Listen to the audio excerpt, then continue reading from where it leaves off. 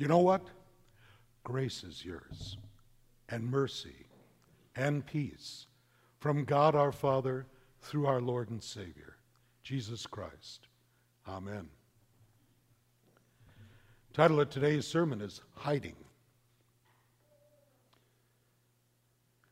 This year, no eggs were dyed at the Meck House.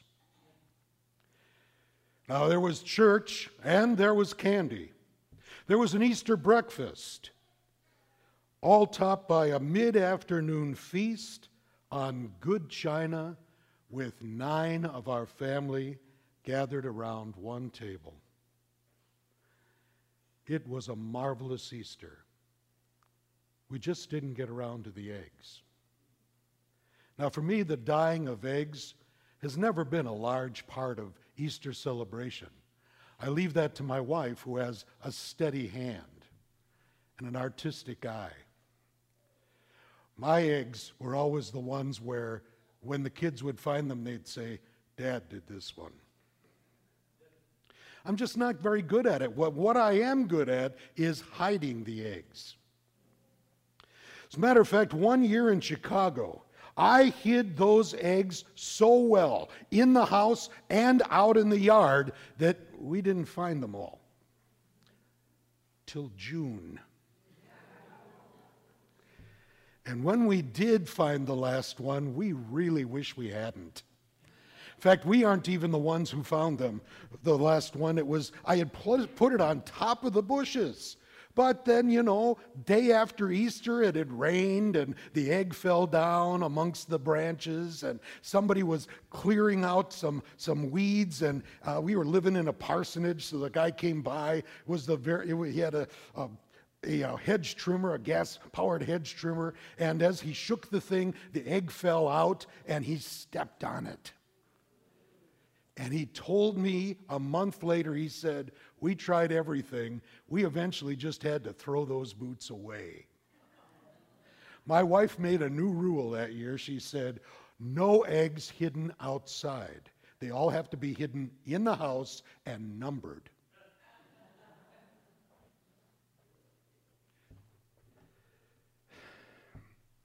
Now, I was never quite sure what dyed eggs had to do with Easter, or bunnies for that matter.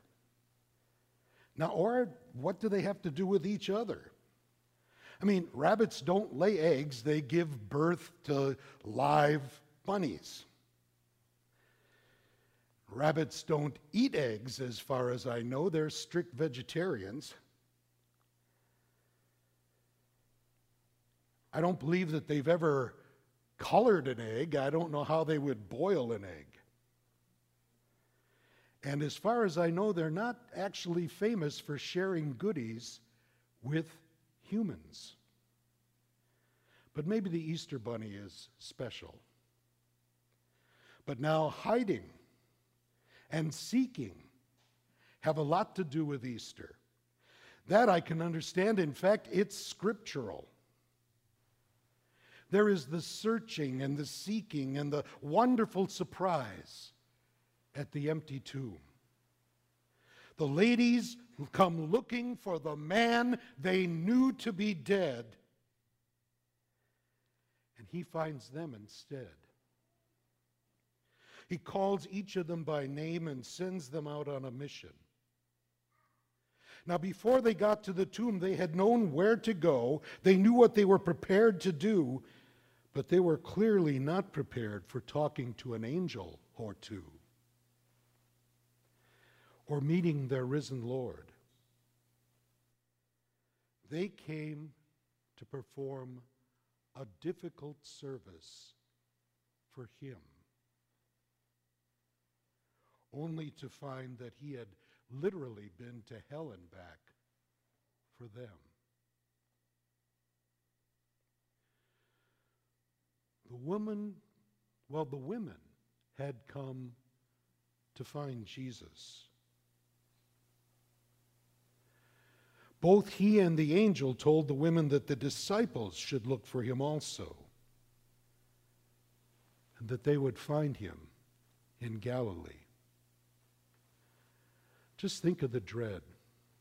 Not only the grief that they took to the tomb, not only the necessity to finish what they knew men had done, and so probably wasn't done quite well enough, but Jesus had been 3 days dead. Remember what Mary and Martha cautioned Jesus about when he wanted the tomb of Lazarus opened? Lord, it's been 4 days. By now, he stinketh. They were looking at doing something that only love could motivate. And they found out that he had done the same.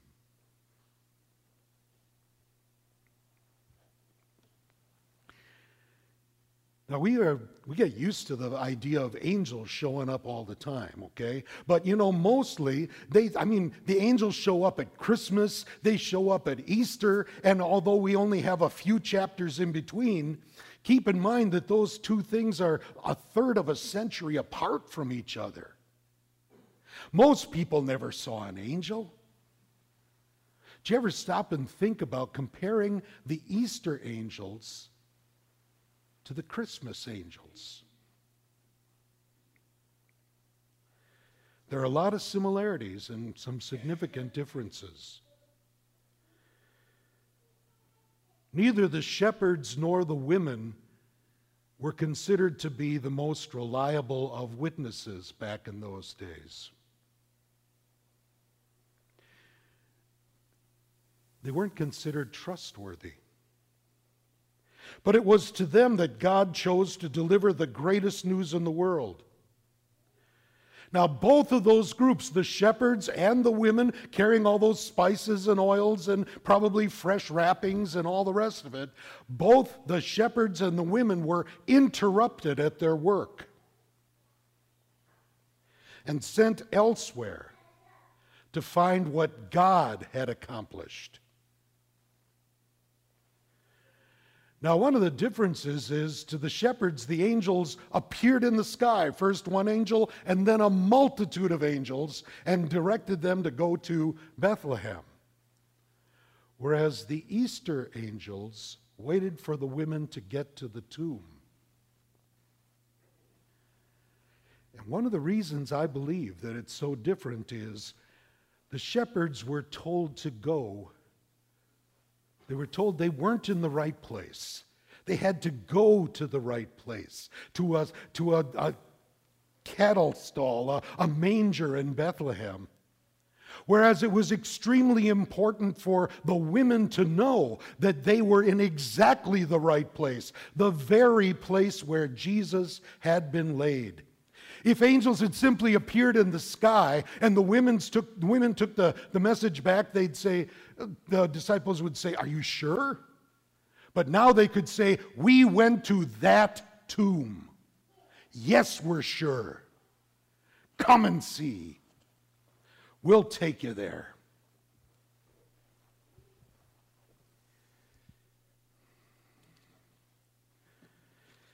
But in both cases, the message of the angels comes down to this: go, and go now. I know the importance of the work that you're in the middle of doing, but I can tell you by the authority of Almighty God that you should drop what you're doing and go find Jesus. There is nothing more important. See what the day has done. Here is where the Savior of the world is to be found. And the shepherds did go to Bethlehem, and they did find the baby Jesus there, just as the angel said they would. And they rejoiced, and they testified. They told the story of how they had been visited and sent and blessed. Now, the disciples on Easter morning, on the other hand, did not go to Galilee to meet with Jesus. Although Christ and his angels had both said that they should. Instead, they hid behind locked doors. And when evening came, they put a bar across that door for good measure. Why? They were scared. Professor Peter Nafzger of one of our seminaries wrote, "Fear is a powerful force. In the disciples' case on Easter and even the week after, that fear was understandable. Because Jesus had been subjected to a disgraceful death at the hands of angry mobs and leaders who were simply emboldened by what had been done. And he had warned them the night that he was arrested that they should expect the same treatment. A servant is not greater than the master, Jesus had said. If they persecute me, they will persecute you as well. Unless they thought that they could slip by unnoticed, Peter had learned in the courtyard that laying low would not be easy. They can try to hide from the Romans and the Jews, but they couldn't hide from Jesus. The crucified Lord came and stood among them with words of peace that made them rejoice, which fulfilled another promise from Jesus, given that same night. You will be filled with sorrow, but your sorrow will turn to joy.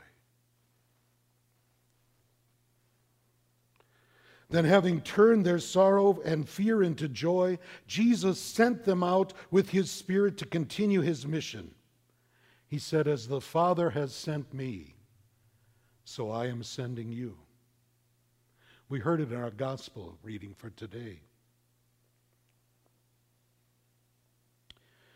Told you that the name of the sermon is Hiding. And so now it's time for a little introspection.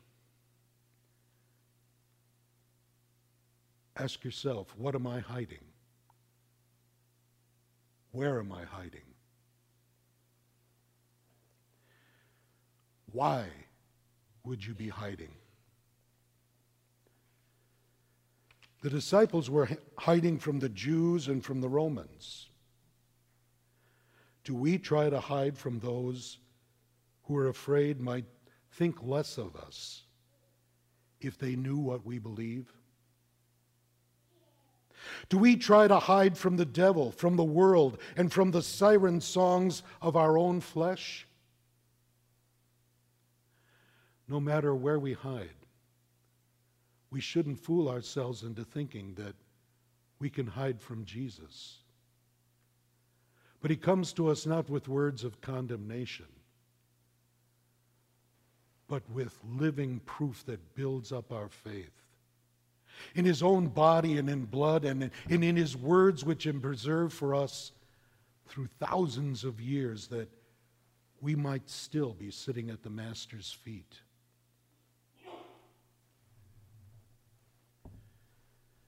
He comes to us and shows himself to be alive.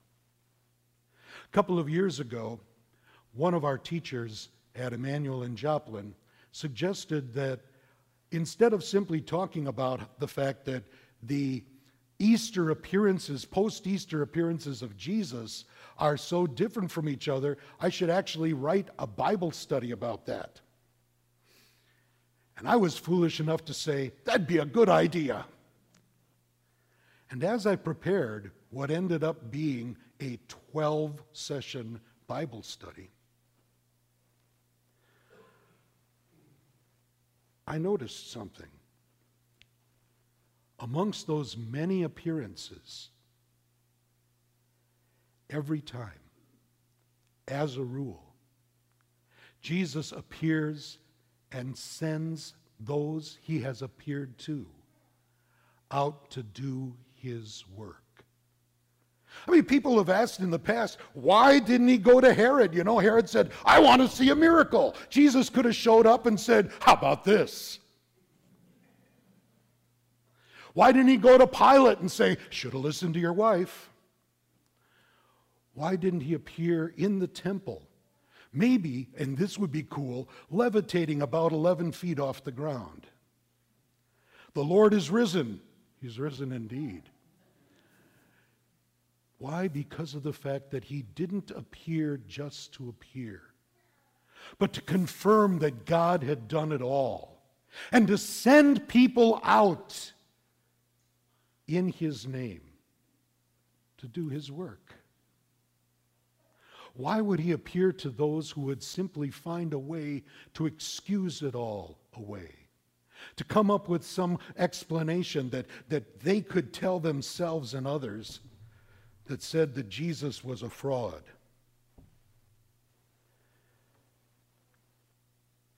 He goes to those he is going to send to do holy work. What is he sending you out to do today? He sends you to do his work as well, to forgive, to love, to lift the burden of guilt from those who know that they've sinned against you and need to hear that they're forgiven. He sends you to do the good work for which people give glory to the Father in heaven. In other words, Jesus comes to you and sends you out to go and live a joyful life of someone who knows that all of our problems and sufferings in this world are temporary. Because Jesus really did die and rise again. And he is the first fruit. The harvest has just begun. He will raise us as well. And all of our fears can be cast out by his most perfect love. In the name of the Father, and of the Son, and of the Holy Spirit. Amen. Now may the peace of God, which passes all understanding, keep our hearts and minds in Christ Jesus, to life everlasting. Amen.